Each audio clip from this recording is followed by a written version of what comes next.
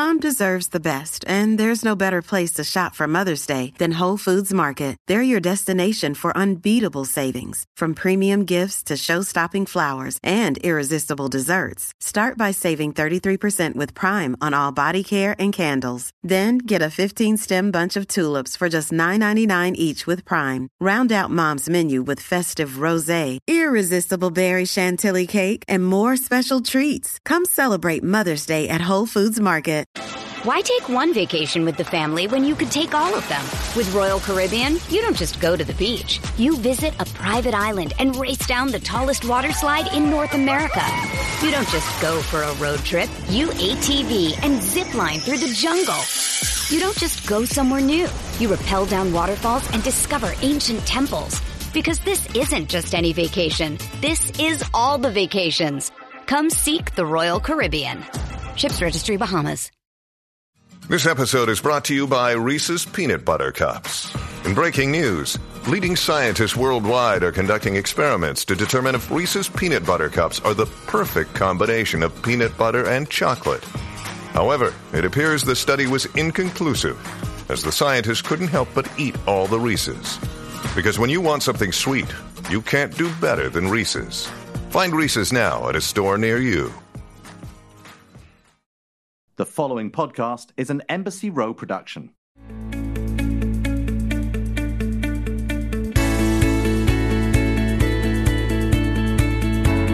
Welcome back to In My Heart, a podcast truly about all of the things in my heart and finding our freedoms. I'm your host, Heather Thompson. Be sure to stay tuned after today's interview for Holla Back. That's my Q&A where I'm answering questions from my listeners, so be sure to stay tuned. Hi, everyone. Welcome back to In My Heart, a podcast truly about all the things in my heart and finding our freedoms. I'm your host, Heather Thompson. My next guest, Natalie Kelly, most recently starred in the lead role of the ABC series Baker and the Beauty. Her films include Take Me Home Tonight and The Fast and the Furious Tokyo Drift. On TV, she played Crystal in the CW reboot of Dynasty. She starred in season 8 of The Vampire Diaries and season 1 of Unreal. But Nat Kelly is so much more than her impressive acting resume. She's all about living better and the footprint we leave on Big Blue each and every day. She is researched, honest, and humble about it. Nat Kelly is all about living with this planet, not just on it. It is my absolute pleasure to chat with people I look up to in countless ways. And lady, your dedication to our world, our land, our oceans, and humanity is surely something we can all look up to and learn from. Natalie Kelly, you are in my heart. Welcome. It's so great to be here with you today. Wow, what an intro, what a bio, Heather. Thank you so much. I need to borrow that bio. That was well, really it's all nice yours, to hear girl. Thanks. That was really nice to see myself reflected in you in that way. Thank you so much.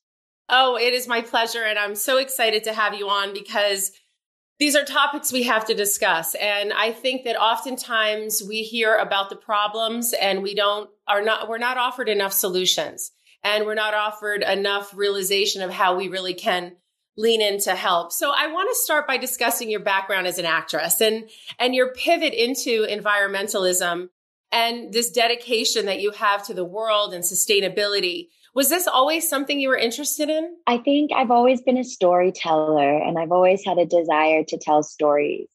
And from a young age, I realized that I wanted to tell stories in movies and in television. But I also was left with a big impression about the stories that my grandmother and my mother passed on to me, the stories about my family, my indigenous heritage, the history of Peru, the history of the Incas, which is the indigenous people that I descend from. And then when I went back to South America for the first time, and I was a teenager, and I saw the poverty that indigenous people lived in and the incredible inequality, it didn't match in my mind to this image that my mother had told me of Machu Picchu and an empire in which the Incas had built more roads than the Romans. There was this big disconnect between the indigenous people and the way that they had lived in the past and the way that they're viewed and treated today. And that was a story that I always felt like I needed to explore and I needed to tell, because something in me, even though I was a teenager, said, that's not right. like, why is it that we're told that, blonde hair and blue eyes is beautiful, but if you have a wide indigenous nose and dark, thick black hair, that's not? And I even recognize it in myself, just programmed patterns of thinking that being more European is better, and realizing like, wow, not only has our culture and our history been erased, but we've been now taught to really hate ourselves. And that goes beyond just beauty. When you look at the state of the world and the state of our natural resources that are left, you'll see that this kind of mentality of colonialism and exploitation and white is better has left some of these places in the world, like Peru, like the Amazon, in a state of complete devastation and disarray.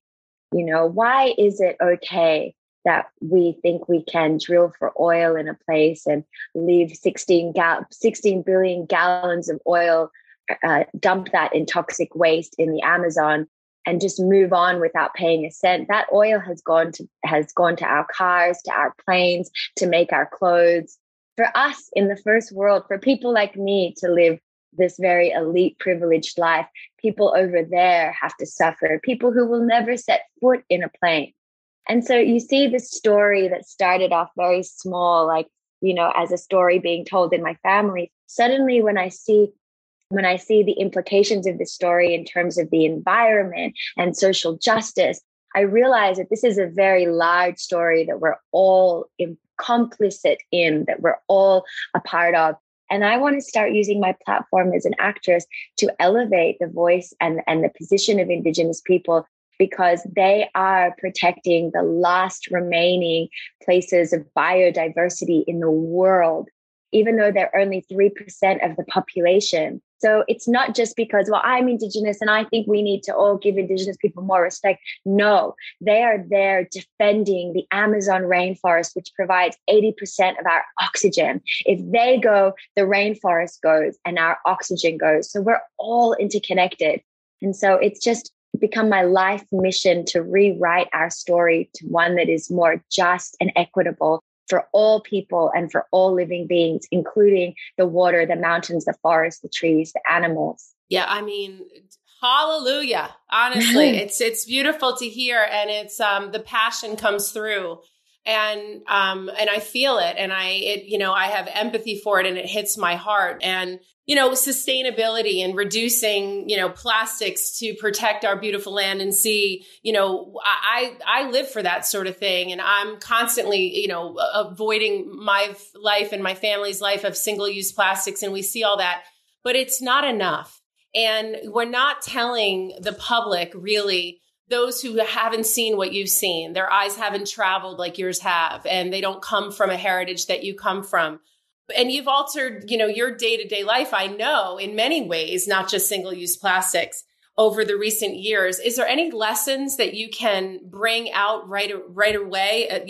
How harmful materials and how we can back off and what we can do? Just talking about Big Blue first. We're going to get into some social equity later. Yeah, thank you for this question. And I know the way that I painted the picture of the state that we're in, it sometimes feels a little bit gloomy and huge, because I'm talking about the way that our world is structured. I'm talking about, needing real structural change. And that goes beyond switching out your plastic straw for a metal straw. But that does not mean that individual responsibility doesn't matter, because that's where the waking up happens individually. Yes. And so it happened for me in this way. I can only talk about my story. And then if it resonates with people and they think they want to try something, that makes me feel great. For me, what happened was I started to realize that most of the things that I enjoyed in my life, enjoyed eating, enjoyed doing, enjoyed wearing, were having a negative impact on the planet. I would wake up and I would have a full paleo breakfast. So that would be some kind of animal protein. And then I'd put on some outfit that was made of polyester or drilled. That means it's drilled from oil. It's a derivative of fossil fuels.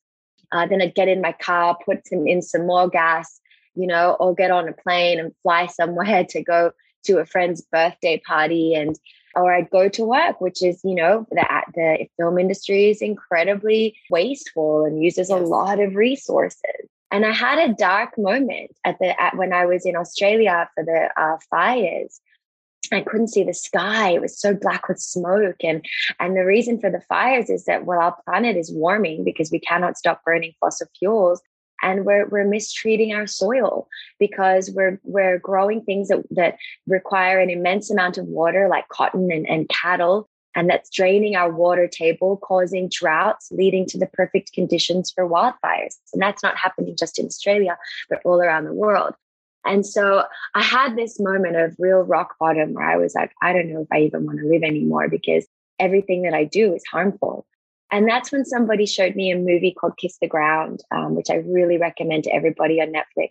And it shows how, in the same way that modern agriculture has actually been the problem and a massive contributor to carbon in the atmosphere, we can actually revert to an indigenous way of growing food, which we're now calling regenerative agriculture, to do the opposite, to heal the soil, and to use nature's technology of photosynthesis and in using carbon in the atmosphere, drawing it down into the ground, making it food for the plants and sequestering it, so putting it back into the soil.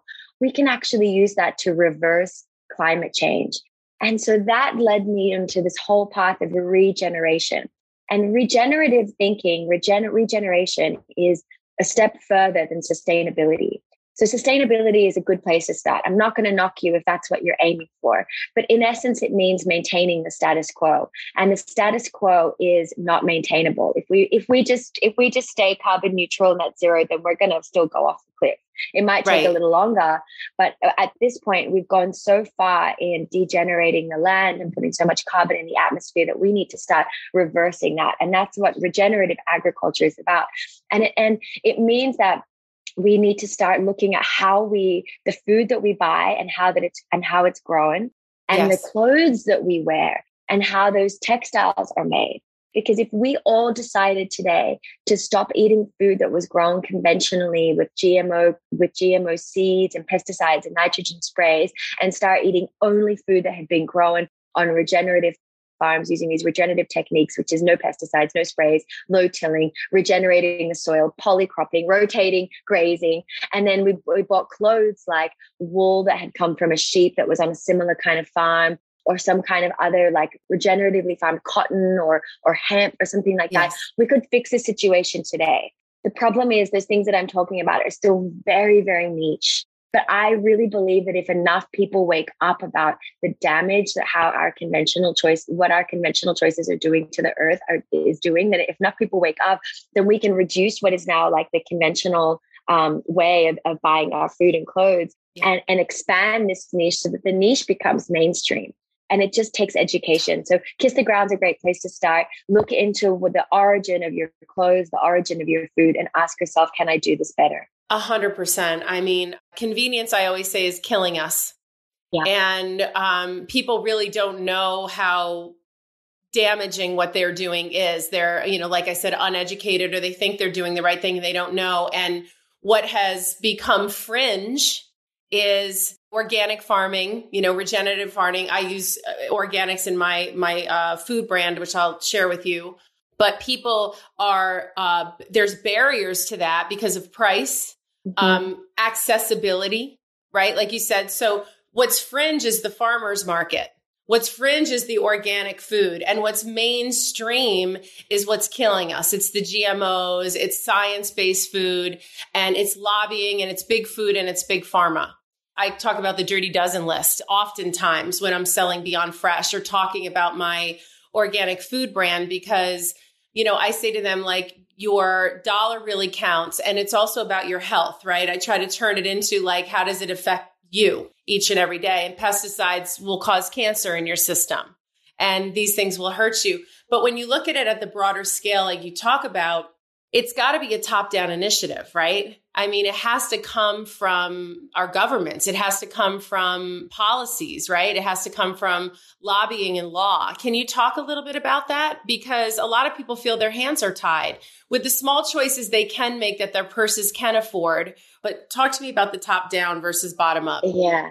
Well, bottom-up is very important, but we have to recognize that if we're a part of this privileged elite 1% that get to go to the farmers market with our canvas tote bag and fill our bag with expensive organic food, then we are a member of the privileged elite. And most people do not get to eat like that. And that is not okay. And that is not fair. And this is where the social justice issue comes into it. Yes. Is we have to be angry about that and start to advocate so that all people can eat this way. Because we talk about cheapness and convenience, but actually these things are not cheap or convenient in the long run. If you are feeding your family conventionally grown food because that's all you can afford, and I don't blame you for doing that, like things are very unjust in this country and you just need to feed your family. I get it. Why should you have to even make a choice like that of buying something organic now that's going to break the bank, or dealing with a family that has increased rates of autism, of cancer, of all kinds of diseases they've linked to the rise of modern agriculture in our country, and so eventually down the line, you're going to get sick from all this palm oil, all these GMOs. You and your family are going to be sick, and that's going to be expensive, and that's not convenient either. Mm-mm. So it's kind of reshaping what we think of as cheap, what we think of as convenient. And then it's about taking action. Like, why is the American government subsidizing GMO corn and soy when it's killing animals, when it's killing us, and it's killing the earth? Why are they not subsidizing the organic and regeneratively farmed food so that they are cheaper for our consumption? We have to ask ourselves, who are we supporting in government? Who can we put in, and there has been hopeful news in that I think one of the ministers of agriculture in the United States, I know that they did show a preview of Kiss the Ground in one of their first Senate committee hearings on agriculture. Yes. And this is exciting news, because another thing that I want to say is that this is not some elitist liberal argument, everybody needs to eat organic food. Where I am here on behalf of the farmers who have the highest rates of suicide among all professions. Why? Because they are in debt to Monsanto and these companies that sell pesticides and nitrogen, because the soil is being depleted from so much use of these inputs. And then it means that the next year they just have to buy more and more and more to get it to keep working. And you have to keep increasing. That's the way it works. The land builds up the tolerance. And so I'm here for the farmers. I'm here for the working class people who need food as well. I'm not just here as an elite, which I am, as an elite person saying everybody needs to eat organic. I'm saying this is a human right to have access to food that has not been poisoned. And it is the earth's right to be farmed in a way that is respectful to her. And I'm just going to end it on this one fact, because it's very sobering. The way that we're farming the land at the moment, which is totally degrading her and removing the topsoil, which you need the topsoil to grow food. It's estimated that we only have about 60 more harvests left before we completely finish all the topsoil in this country. So that's another 60 harvests. Our children and their children won't have any soil to grow food in if we keep going down this path.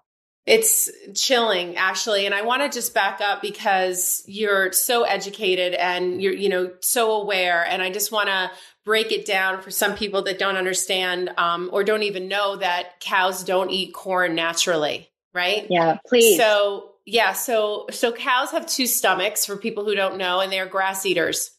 And because corn is subsidized and soy is subsidized by the government, farmers buy that food cheaply for their cows. They create enormous gas because their bellies can't process the corn. So they flatulate all day long, and it's killing the ozone layer. It's killing the environment, not to mention the mass sheer amount of cattle in this one place, the way they're being fed, the fact that they're supposed to graze, they're supposed to be moved from field to graze. That's the natural existence of the cow.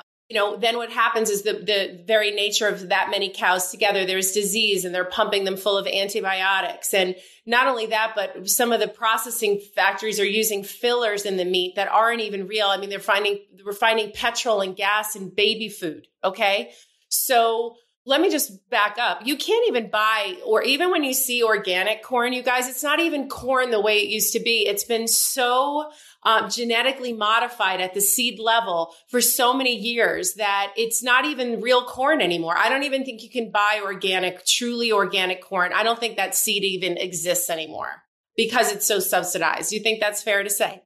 Yes, it's been completely distorted from the original grain of maize. Yeah. But it does still exist in Peru. Peru hasn't allowed, but that's where it comes from. And Peru hasn't allowed GMO seeds.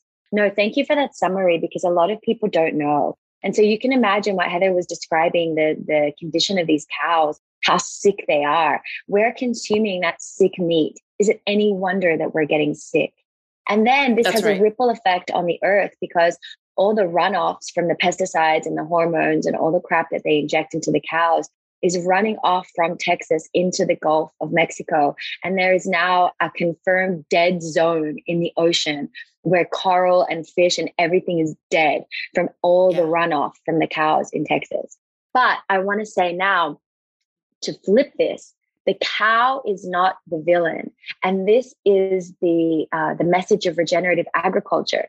The way that we are using the cows is the villain. But actually, if we put the cow back onto its rightful place, which is an animal that can actually be very beneficial to the soil and the grass, by moving her out of the feedlot and taking this beautiful cow off corn and soy and grazing her and using her to mimic the bison and the buffalo that used to exist in this country. Yes. And using those hooves to gently break up the soil and rotating the grazing, then you're actually putting the cow back in her rightful place in the ecosystem, and she can help to regenerate the soil. Because a lot of people say, like, for me, I have chosen to be a vegetarian because I have taken a vow of nonviolence, and that's my spiritual path. But I don't expect everybody else to live like that. Meat has helped humans evolve into where we are now. You know, I'm not necessarily completely opposed to eating meat. I'm opposed to the way that we are farming the animals to eat meat without respect and reverence.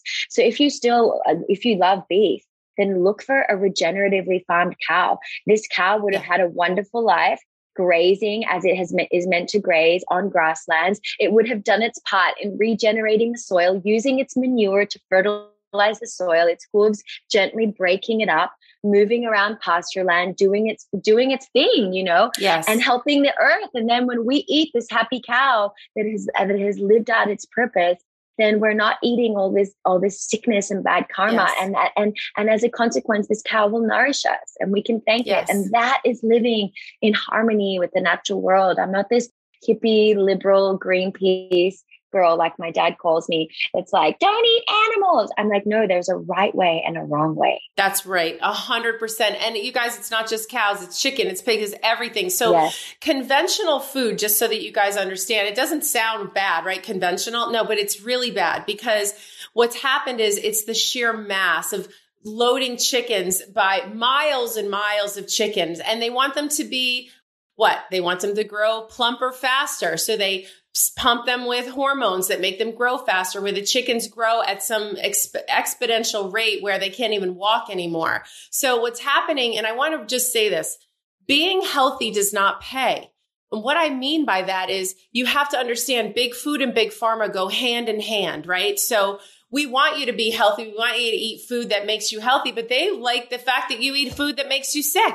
They like the fact that you're in the hospital suffering from chronic illnesses that can be totally reversed simply by what you put in your mouth. You know what I mean? If we can just take it into a selfish place, you guys think about what you are putting in your body. And then think about, in essence, how that is reacting, what the way you got that food, what it's doing to the earth. So I want to talk about that a little bit more, because you are aspiring regenerative humans, you know, and I want to just talk a little bit more about what that exactly means. And let's break it down in layman's terms about some of the actions that we can take. Yeah. Well, I explained, you know, what a degenerative human looks like. That is someone, that's the person I'm transitioning out of being.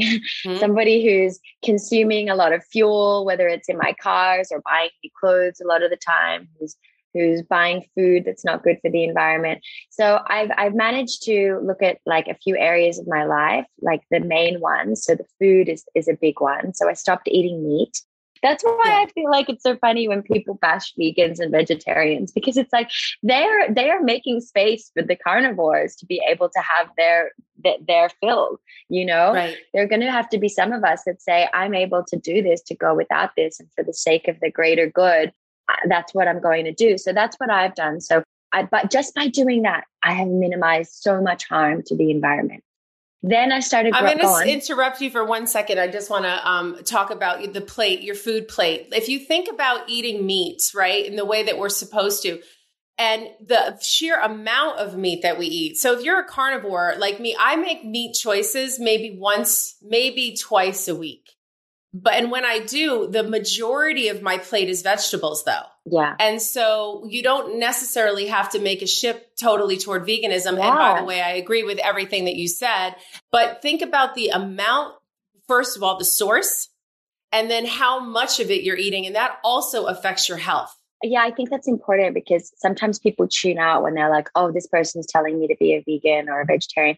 No, I'm saying that the amount of animal products we're eating is out of balance, and you need to bring that into balance. For me, that balance meant cutting it out completely, because I have lived on meat and animal products my entire life. I felt like I'd consumed 3 lifetimes worth of these things. So I'm in balance now. Yeah, I'm done. But it was a spiritual path for you as well. And I totally respect and admire that. Yeah. But for other people, it can be about reducing, you know, even if we all just reduce, it's the biggest impact. It's a choice that has the biggest impact on the planet. So I cannot emphasize it enough. And can I say, for people who are like, well, grass-fed is expensive, you will save so much money if you reduce your meat amount quantity and go for better quality, but less of the time. Right. And then supplement it with more vegetables, and you'll be healthier and happier. There's no downside.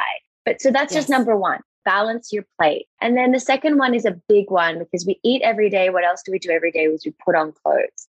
Yes. Our clothing choices have such a big impact on the planet. And this was something that was A, surprising to me, and B, something that I really didn't want to hear, because I was a bit of a fashionista and a fashion influencer.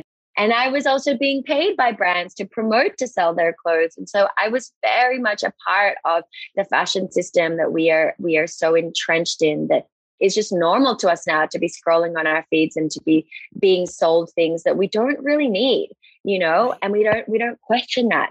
But when you look at the facts, which is that 60% of all clothing produced is disposed of within the same year it was purchased. Okay, let that sink in, our consumption habits. 20% of all industrial water pollution is caused by the textile process.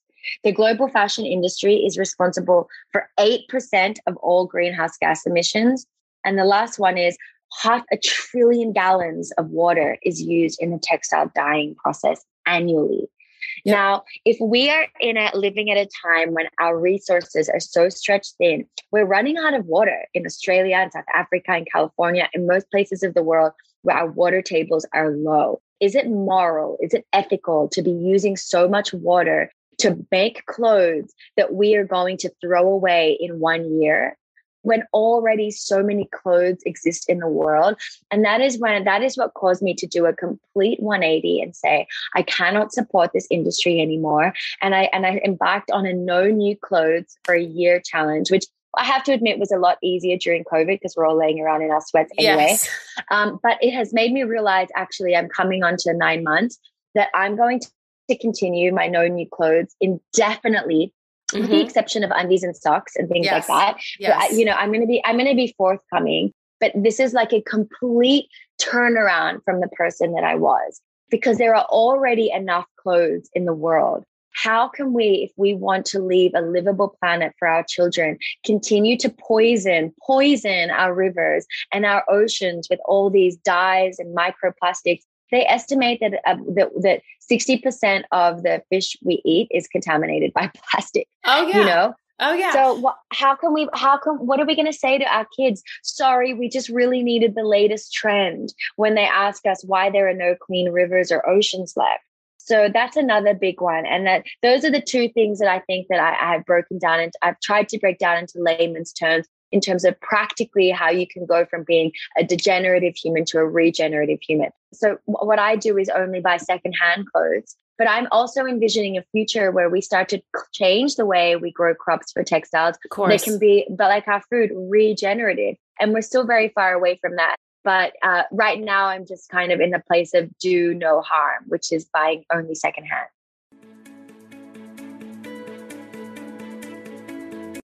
Why take one vacation with the family when you could take all of them? With Royal Caribbean, you don't just go to the beach. You visit a private island and race down the tallest water slide in North America. You don't just go for a road trip. You ATV and zip line through the jungle. You don't just go somewhere new. You rappel down waterfalls and discover ancient temples. Because this isn't just any vacation. This is all the vacations. Come seek the Royal Caribbean. Ships Registry, Bahamas. Have you been thinking about maybe having your own podcast? Well, if you haven't heard about Anchor, it's the easiest way to make a podcast. Let me explain. First and foremost, it's free. There's creation tools that allow you to record and edit your podcast right from your phone or computer. And then Anchor, they'll distribute your podcast for you so it can be heard on Spotify and Apple and many more.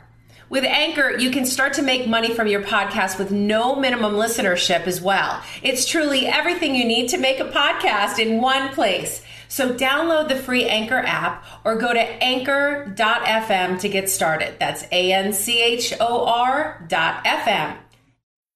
This episode is brought to you by Bumble.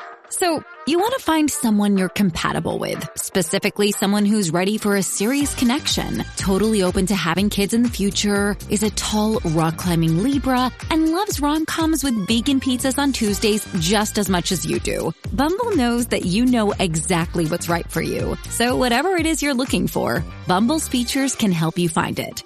Date now on Bumble. So, I have 30 years in the fashion industry under my belt as a, designer and creative director and a owner of a company. And I saw with my own two eyes, and when I was learning processes and I was learning dyeing process and I was watching textile manufacturing, and it was also interesting to me. I was a sponge. I was absorbing it all. And it was like one day it hit me. It was like, well, where's that water go?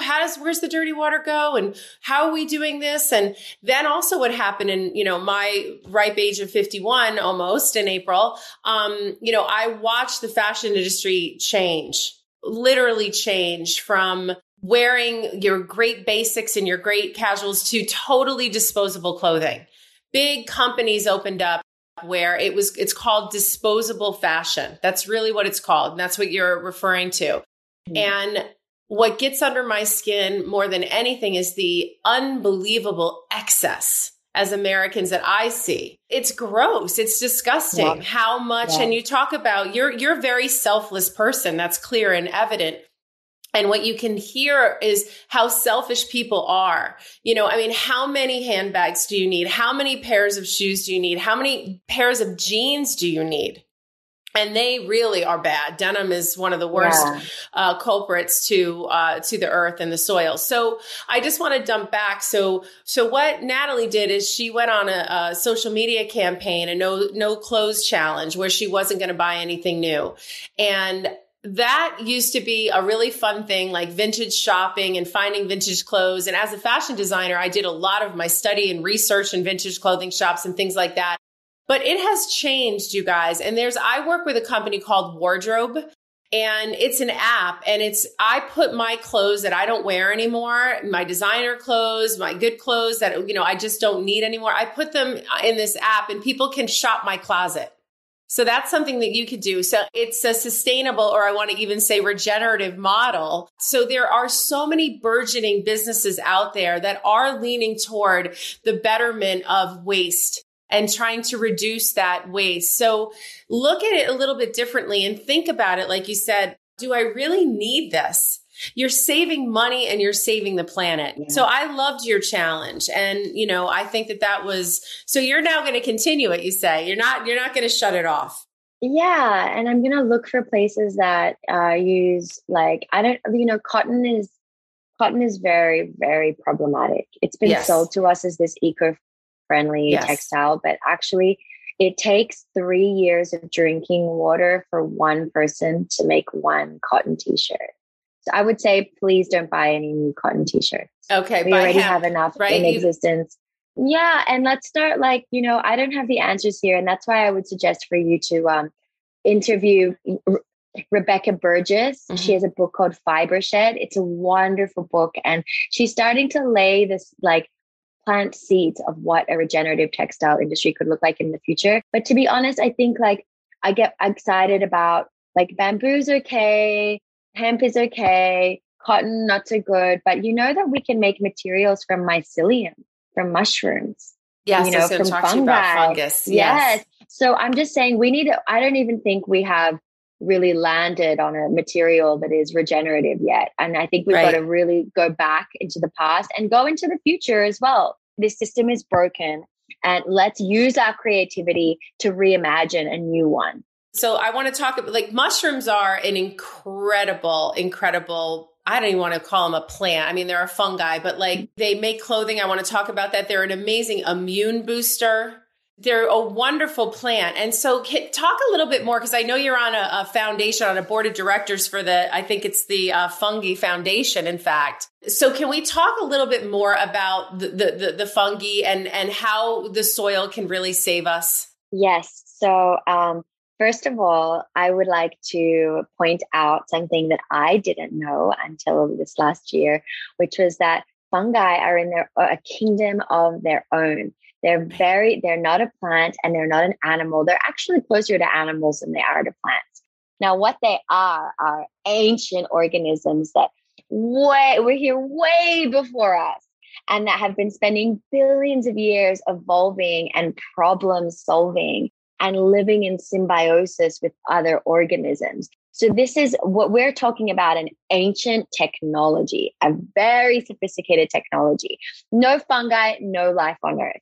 For example, when humans came along, our ancestors knew how vital fungi is, to our survival. There's fungi that feeds us. Obviously, we can forage different kinds of fungi to feed us. Like you said, there's fungi to boost and protect our immune systems.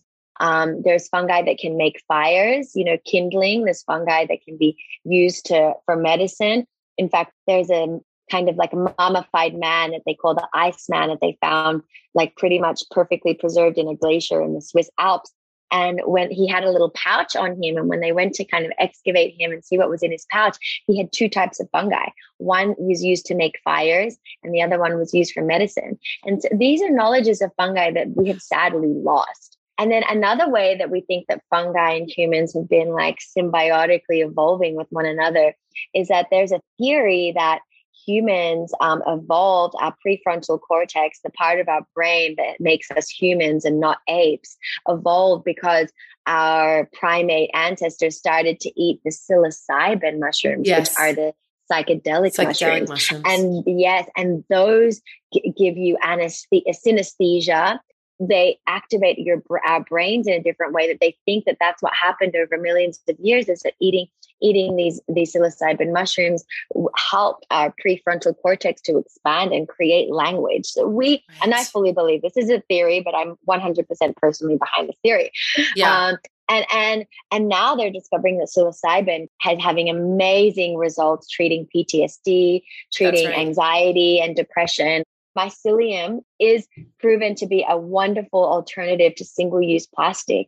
It's like a compostable material. So imagine drinking water from a bottle made from mycelium, and when you're done with it, you throw it onto your garden compost pile, and it decomposes and turns into healthy soil. Yes. Or the same thing with clothes. If we can make clothes and leather from mycelium, imagine how we could switch from this stupid linear economy where we're just using, consuming, disposing, and burning to something circular where we're using and we're throwing onto the compost pile and new life is growing from it, you know? Yeah. And that's how our ancestors lived. And so I think fungi is a way to find our rightful place as symbiotic members of this ecosystem. We can learn so much from them. And that's why it's an honor to be on the Fungi Foundation, on the board of the Fungi Foundation.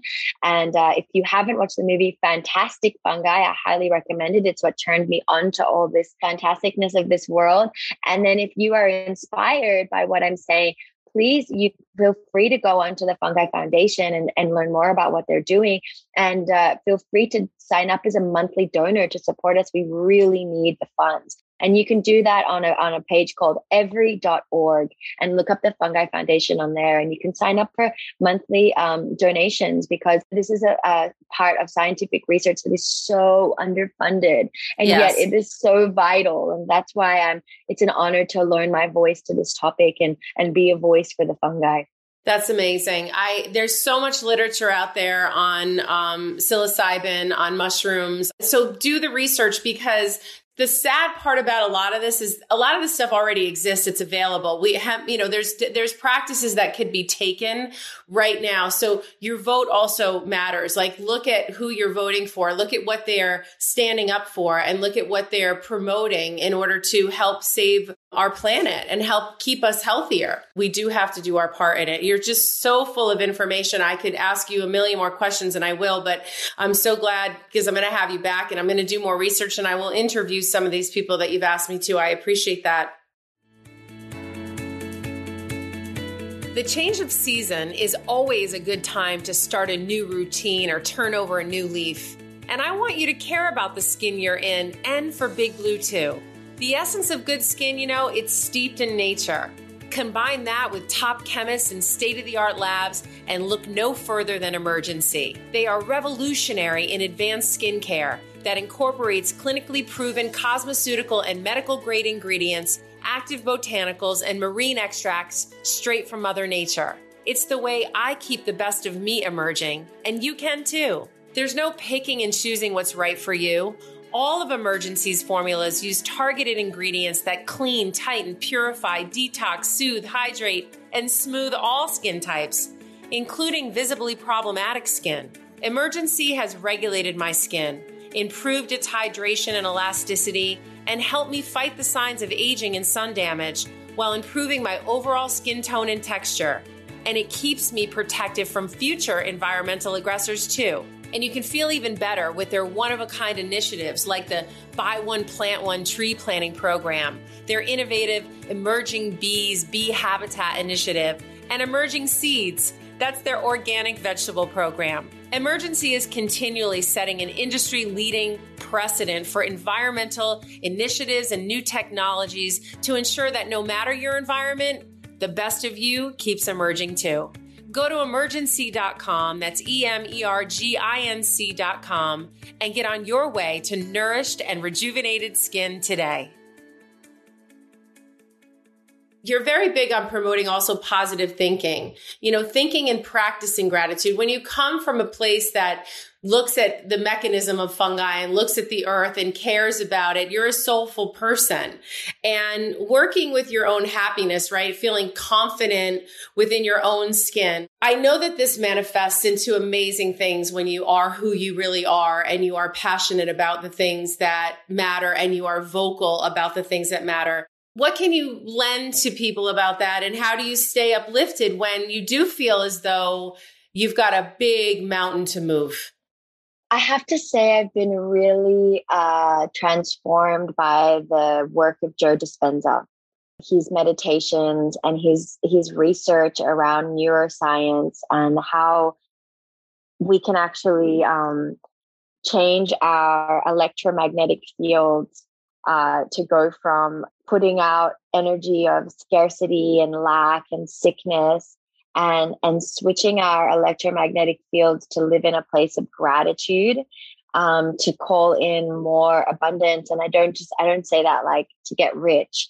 I'm saying like, real wealth, which is health and happiness and resources. And I recommend his books, specifically Becoming Supernatural, to everybody. And I'm just a normal person, and I struggle with all kinds of insecurities and doubts like everybody else. But I've been really recognizing more and more lately the power of my own thoughts and the power of my belief systems, and not succumbing to limiting beliefs and recognizing them when they come up.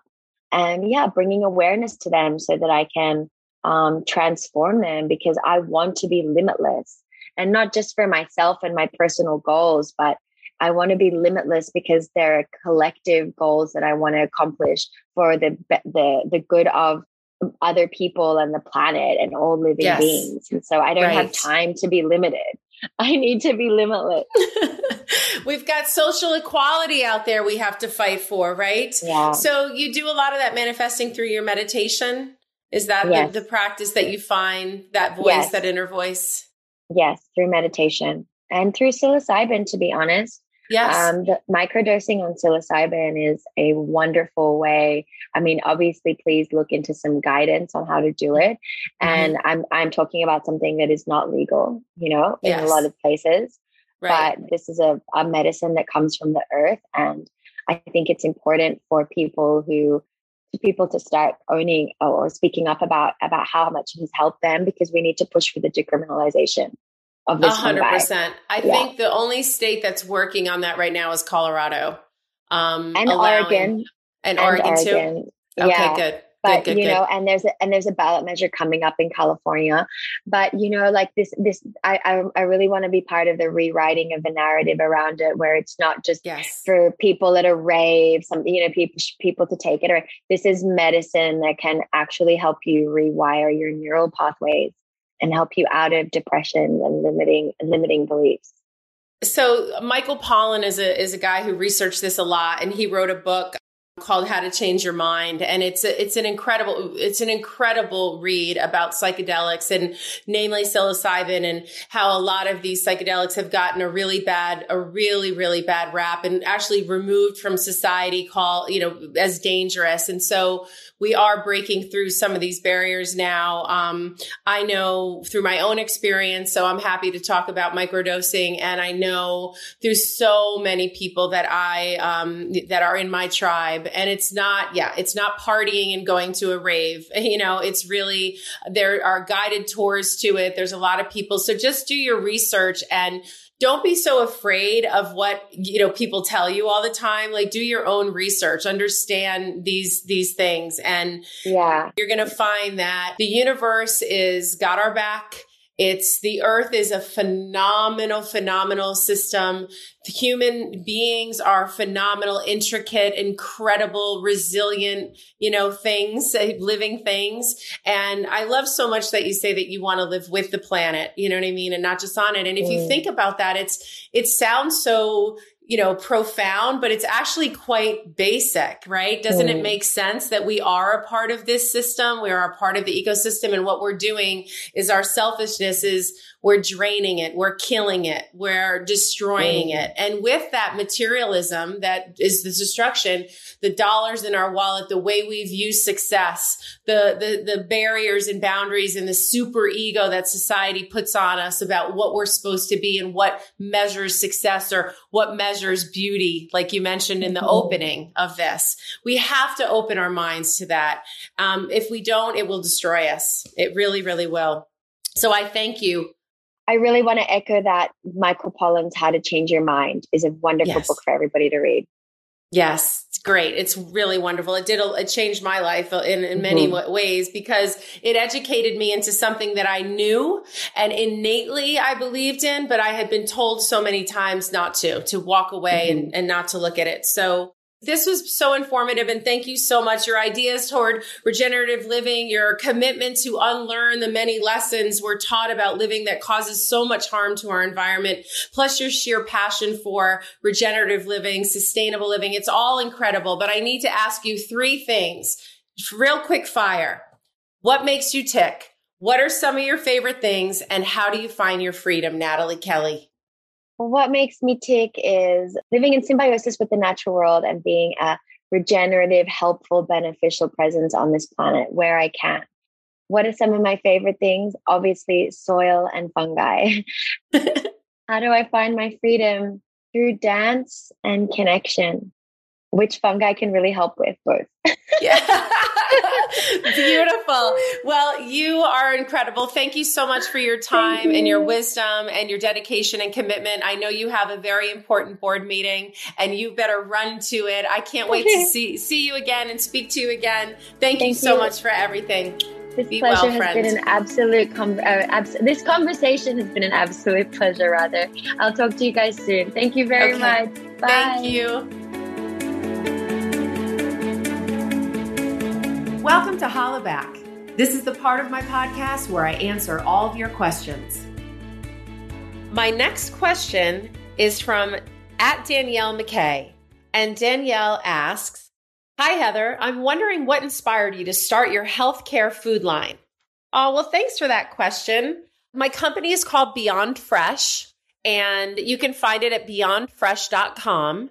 And what inspired me to start it was really my son, Jax, and his health challenges. And really, after I went back to school to learn more about nutrition and, get my degree in health coaching so that I could stop reading diet theories and really start understanding nutrition and how to best serve my son and my whole family by using food as medicine and really using food as fuel, kind of not just looking at it as a social aspect, which it is, but also understanding the power of nature and the power of food. And I graduated really understanding that there was so much propaganda out there and there was so much mixed messaging out there for consumers that were trying to do the right thing. They were trying to be good. They were trying to be healthy, but marketing and propaganda and ploys really fool us. And then I got into understanding like GMOs and genetically modified food and the preservatives and the artificial colors and flavorings that go into our food. And, convenience is killing us, to be honest. So I set out with Beyond Fresh to create a organic superfood, whole food supplement line that was free of any preservatives, free of GMOs, totally vegan, totally organic, working with organic farmers. That also helps Big Blue because when we're adding pesticides to the soil, it's just a whole chain reaction.